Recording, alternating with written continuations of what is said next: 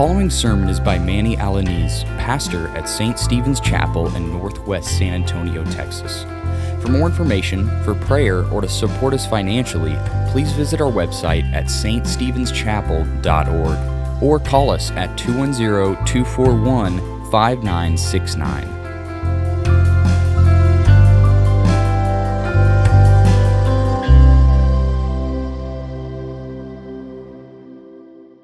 In the beginning was the Word, and the Word became flesh and made his dwelling among us. And we have seen his glory, the glory of the only Son of the Father, full of grace and full of truth. Jesus Christ came down from heaven to rescue our soul. To rescue our soul. I've got a question as we celebrate Christmas Eve today. Are you prepared for eternity? Are you prepared for eternity on this festive day? That's a tough question to ponder, right? It seems like a silly question to think about. But if you go through our history, human history, if you think back of the dark days of World War II, we think of the time when the tyrant Adolf Hitler was marching millions of people into concentration camps to be murdered.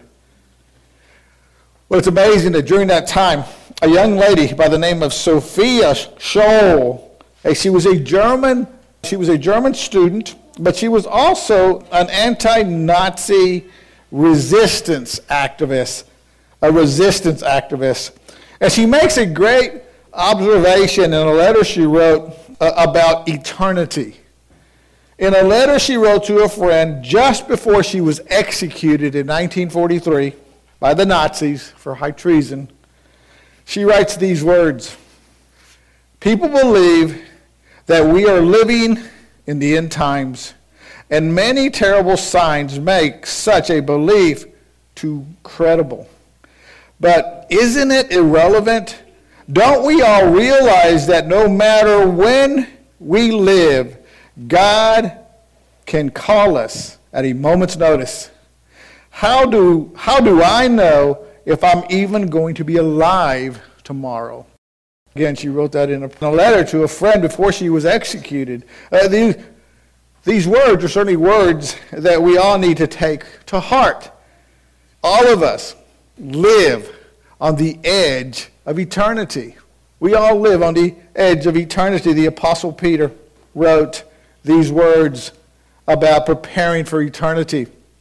In 1 Peter 4:7, he says, "The end of all things is at hand, therefore be self-controlled and sober-minded." And he goes on to say, "For it is time for the judgment to begin at the household of God. And if it begins with us, then what will be the outcome of those who do not obey the gospel of God?"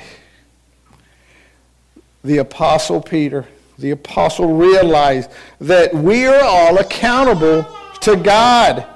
He realized that we all have to answer to God.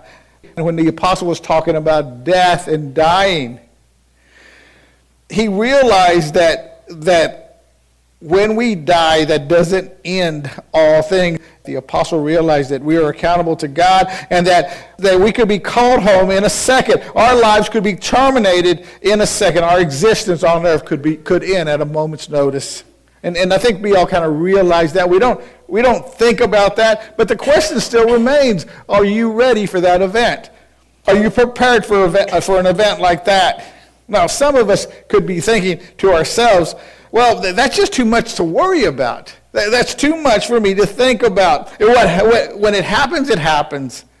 God knows that I've done my best. Some of us might be thinking, I'll try to live life to its fullest. God knows that I love him. I mean, I know Jesus, but I have a world to conquer. I have a life to live. But God knows that I'm just trying to survive. Well, Jesus himself tells you that there is something worth more than the world you're trying to conquer. There is something worth more than all the world put together. Do you know what that is? In the Gospel of St. Mark, chapter 8, verse 36, Jesus says to you, to us, what does it profit a man to gain the whole world and forfeit his soul? And forfeit his soul. That's right. There is something worth more than the entire world put together. And what is that? Well, it's your soul. It's your soul. Some people refer to it as your spirit, but I'm going to keep going and talk about it as your soul. Now, the question comes to mind, if Jesus is telling us that your soul, your living soul, is worth more than the entire world put together, we got to ask the question, why?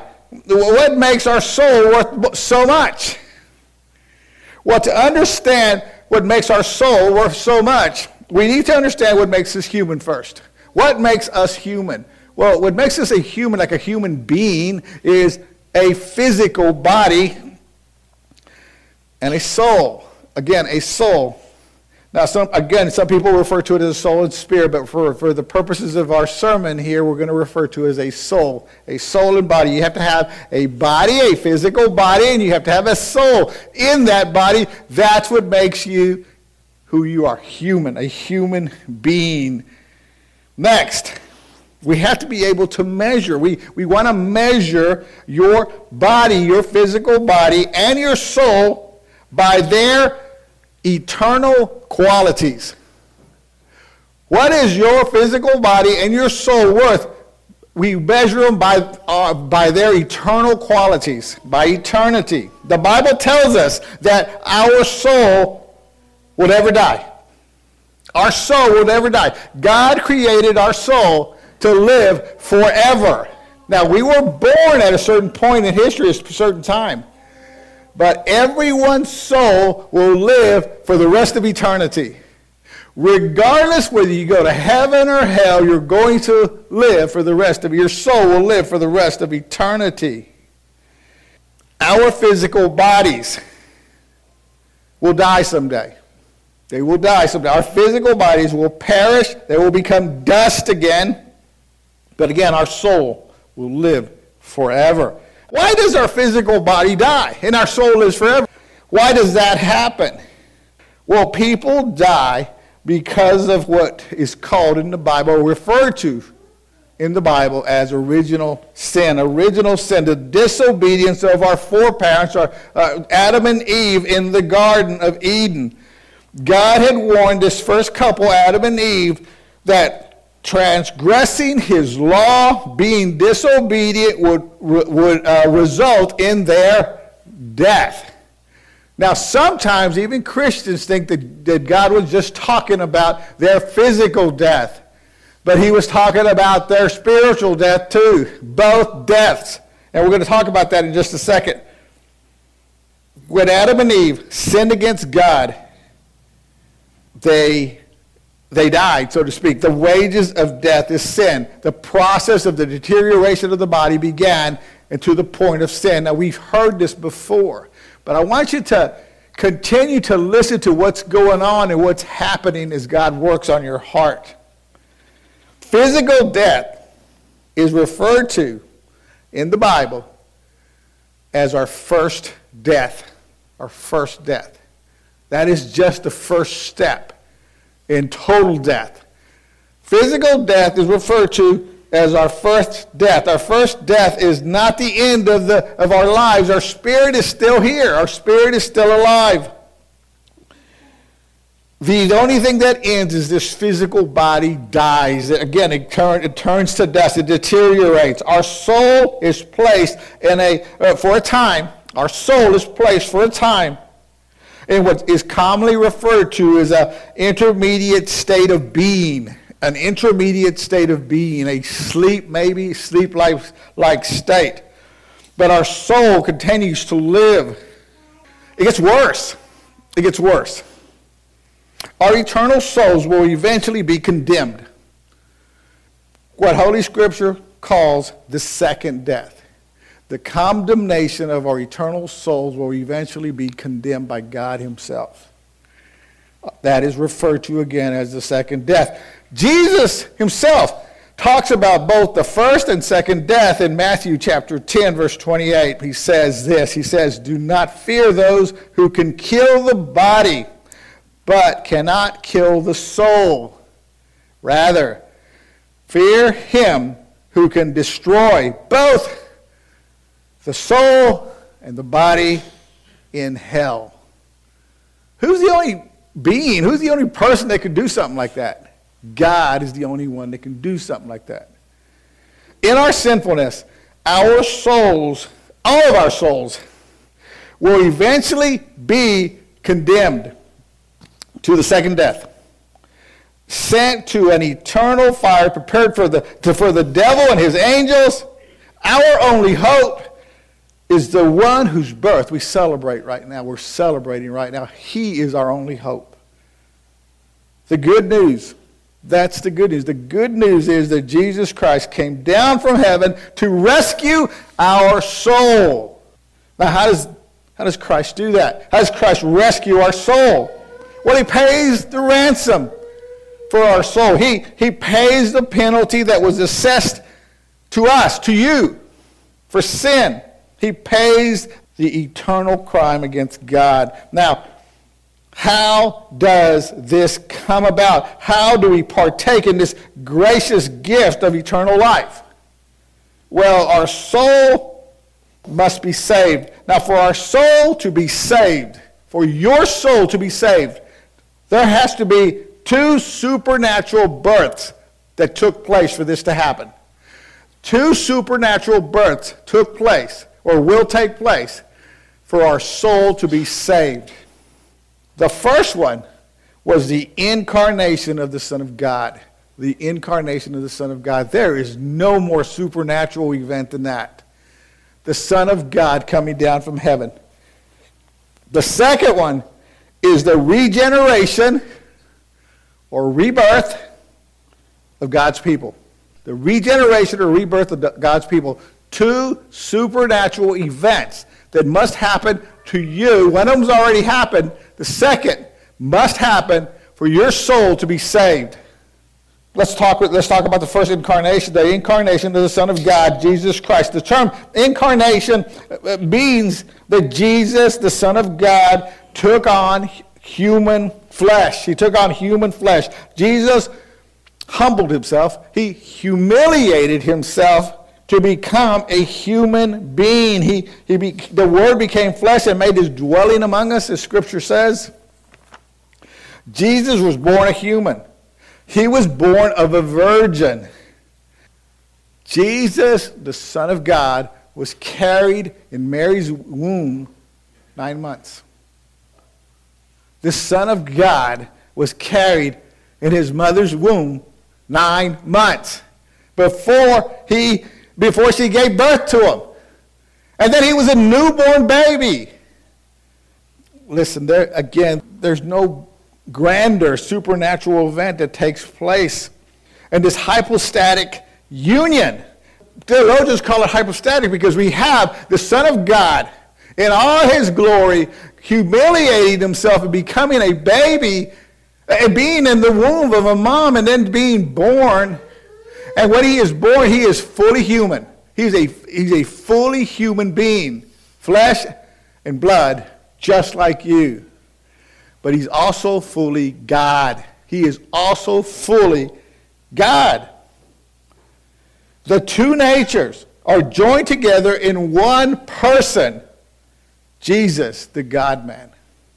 Further, in his humiliation for being human, again, Jesus was a baby. He had to be cared for. He had to be fed. He had to be changed. His mom had to take care of him, just like a baby. He had to be protected as he was growing up. He had to be taught the things that a child is taught as he grows, as he continues to grow. He had to sleep. He had to eat. He had to drink water. He had to do all the things that humans have to do to survive. Jesus, because he was human, had human emotions. He could feel joy. He could feel sorrow. He could feel anger. He could feel pain. And he could sustain injury. He could bleed. He could bleed. He was a human. So why? Why would the Son of God do this? Why would he do this? Well, the purpose of the incarnation of God, God being made man, was not so God could taste food and know what it tastes like, or maybe do the other things that we think about. The Son of God became flesh in order that we be saved, in order to save humanity. Remember, who was it that sinned against God? It was a human that sinned against the Almighty. And they were assessed this penalty. You were assessed the penalty for the crime. The wages of sin is death. So he had to become a human to pay this debt. To pay this debt for us, for all who believe in him. It was necessary for Christ or Jesus to become a human, to be born under the law of God, the same law that condemned Adam and Eve, the same law that condemns us because we cannot fulfill it. He had to be born under the same law, but he does fulfill it. He fulfills it for us on our behalf.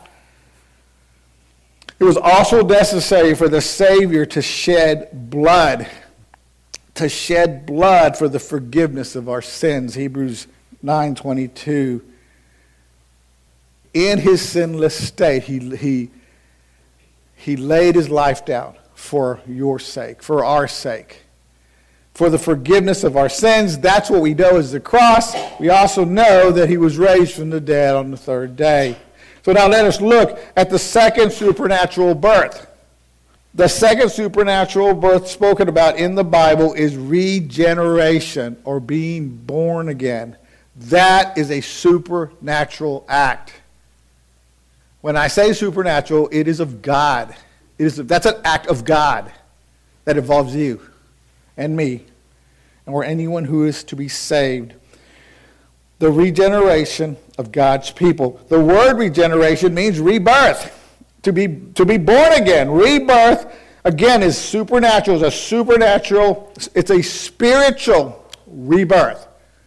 We heard Nicodemus say, how can I be put back into my mother's womb? That was a physical birth. This is a spiritual birth, a rebirth from heaven that comes from God himself. This results in our being made alive, in our souls being made alive spiritually. Being regenerated, born again, is a radical change. It is a radical change in your life. People that you've talked to, you know, that say they've been born again, but they look the same, nothing's changed in their life. Well, we pray for them, because how can God enter your soul and you don't change? That is impossible. How can a mighty God, the Lord of the creator of heaven and earth, enter your soul and you do not change? And then you set him aside and you just do what you want to do. How can that happen? That's impossible. It cannot happen.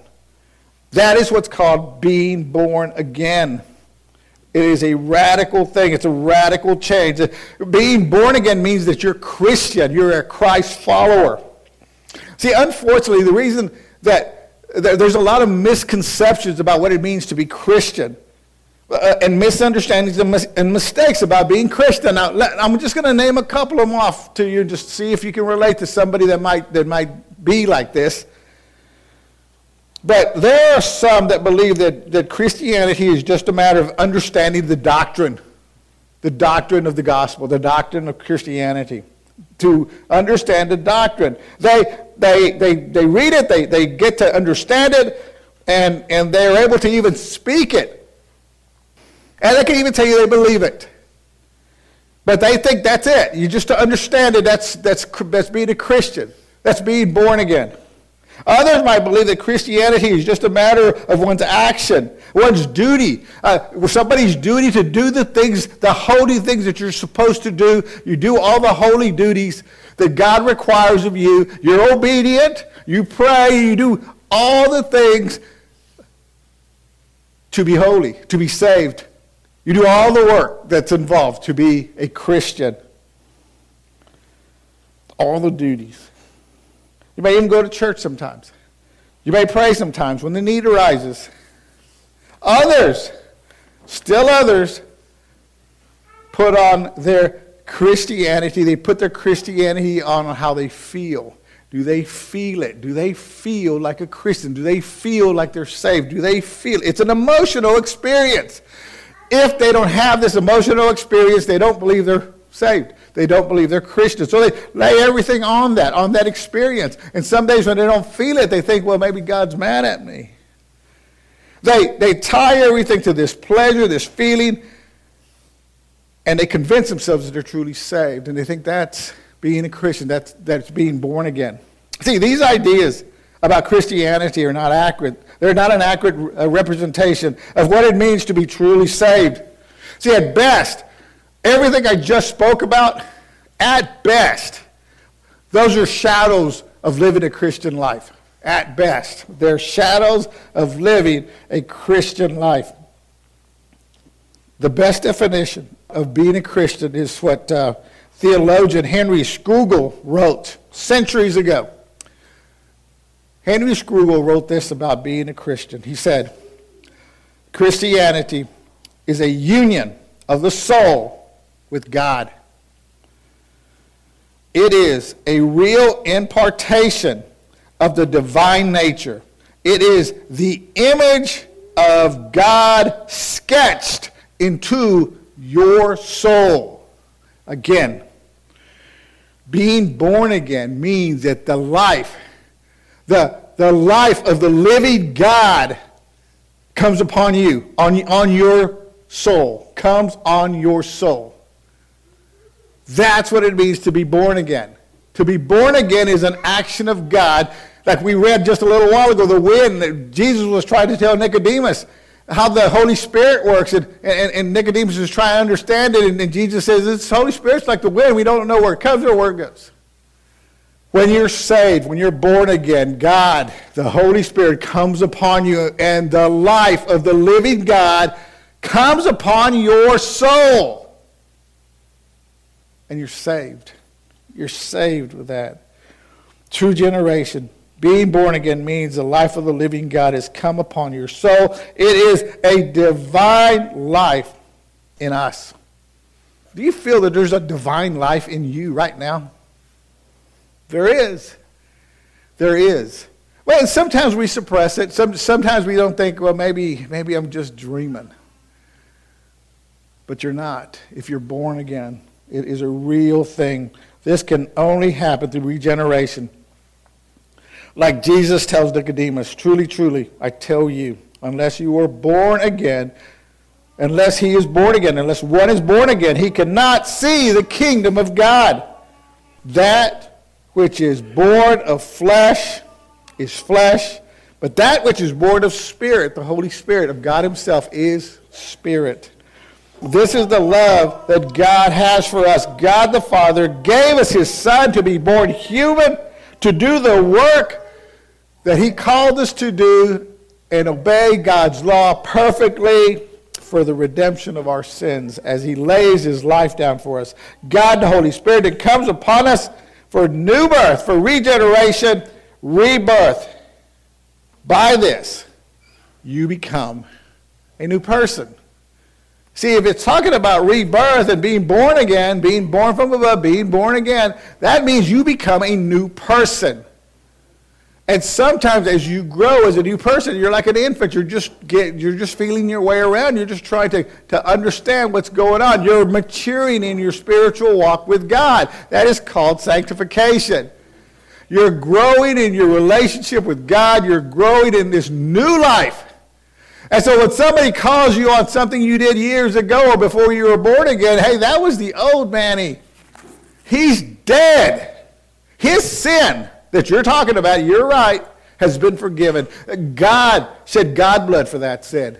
And I am a new creation. I'm a new person in Christ now. And so now I live for his glory because he lives in me. He lives in me. What a wonderful God we have. See, that's why we celebrate Christmas. What a wonderful thing God has done for us, for you. That's the question. That's the question. Do you believe? Do you believe it's true? Do you believe it's true? Do you believe that by grace you have been saved through faith and that it is not your own doing, it is a gift of God? Do you believe that? That's some powerful stuff. That's some powerful words. Because believing that means you're ready for eternity. Now, it doesn't mean you want eternity to happen right now, but it means you're ready for it. And it also changes this side of heaven for you, this side of eternity for you, and living the glorious life. But the question goes back is, do you believe it? And so some of us may ask ourselves, how can I make sure? How can I be sure that I'm born again? How can I be sure, Manny? I don't know. I have bad days. I had a bad day today.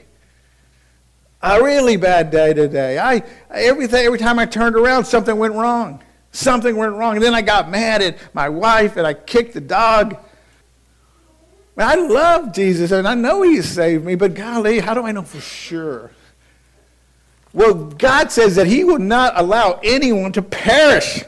No one, he says that the Lord is not willing that any should perish, but that all should come to him in repentance. How do we know? Well, he's called you. He's called you. You know he's called you. It's just a matter of you answering. Have you answered? If you've asked, see, Jesus is called. He's told you to come to him. Come to him. He'll give you rest. The rest of knowing that you have eternal life. You've heard those calls. Have you answered? Have you answered those calls? And if you have answered, then you take it on faith. You receive it by faith. You were saved. That's a promise that God gives you. It changes your life. If you've answered the call, that means you're in Christ. And you know what God's word says then? It says that God then places eternity in your heart. Coming to Christ, answering the call, being born again, allowing the Spirit, receiving this Holy Spirit upon you, where the living God comes upon your soul.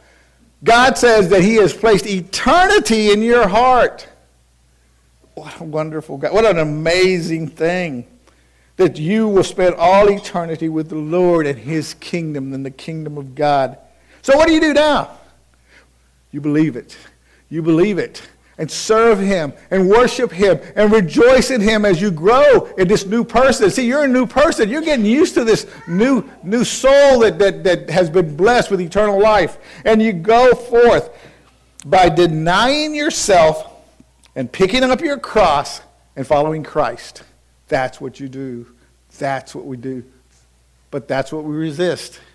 That's what we resist. Following Christ means every day, all the time. Everything is for his glory. Everything you do is for his glory. Every moment you try that you think of him. Doing even the mundane things in your life, you pray to him. And you thank him for the blessings he's given you. Even when you have a bad day and you forget your bag before you come to worship that had your Bible in it, you rejoice because God, the living God, is in your soul. If you're not in Christ, well, that's not a good thing. You are going to experience the first death and the second death. And the second death is going to be horrible. It is a place where Jesus says there's going to be weeping and gnashing of teeth. In other words, it's punishment. It is a dark place. It is a place that we don't want to go to. It is a place for those who are in Christ will never see. They'll never see it. Never see it. But let me tell you, especially today, Christmas Eve, as we get ready to celebrate the birth of Christ, it's not too late to turn to Christ. Turn to Christ. Repent. That's what it means. Repent. Turn away from your sins. Turn to Christ and be saved. Jesus Christ came down from heaven to rescue your soul. Let's pray. You've been listening to Manny Alaniz, pastor at St. Stephen's Chapel. For more information about our church, visit our website at ststephenschapel.org or call us at 210-241-5969. Please join us prayerfully and financially as we seek to glorify God by preaching His Word and spreading the gospel of grace in boldness and selflessness.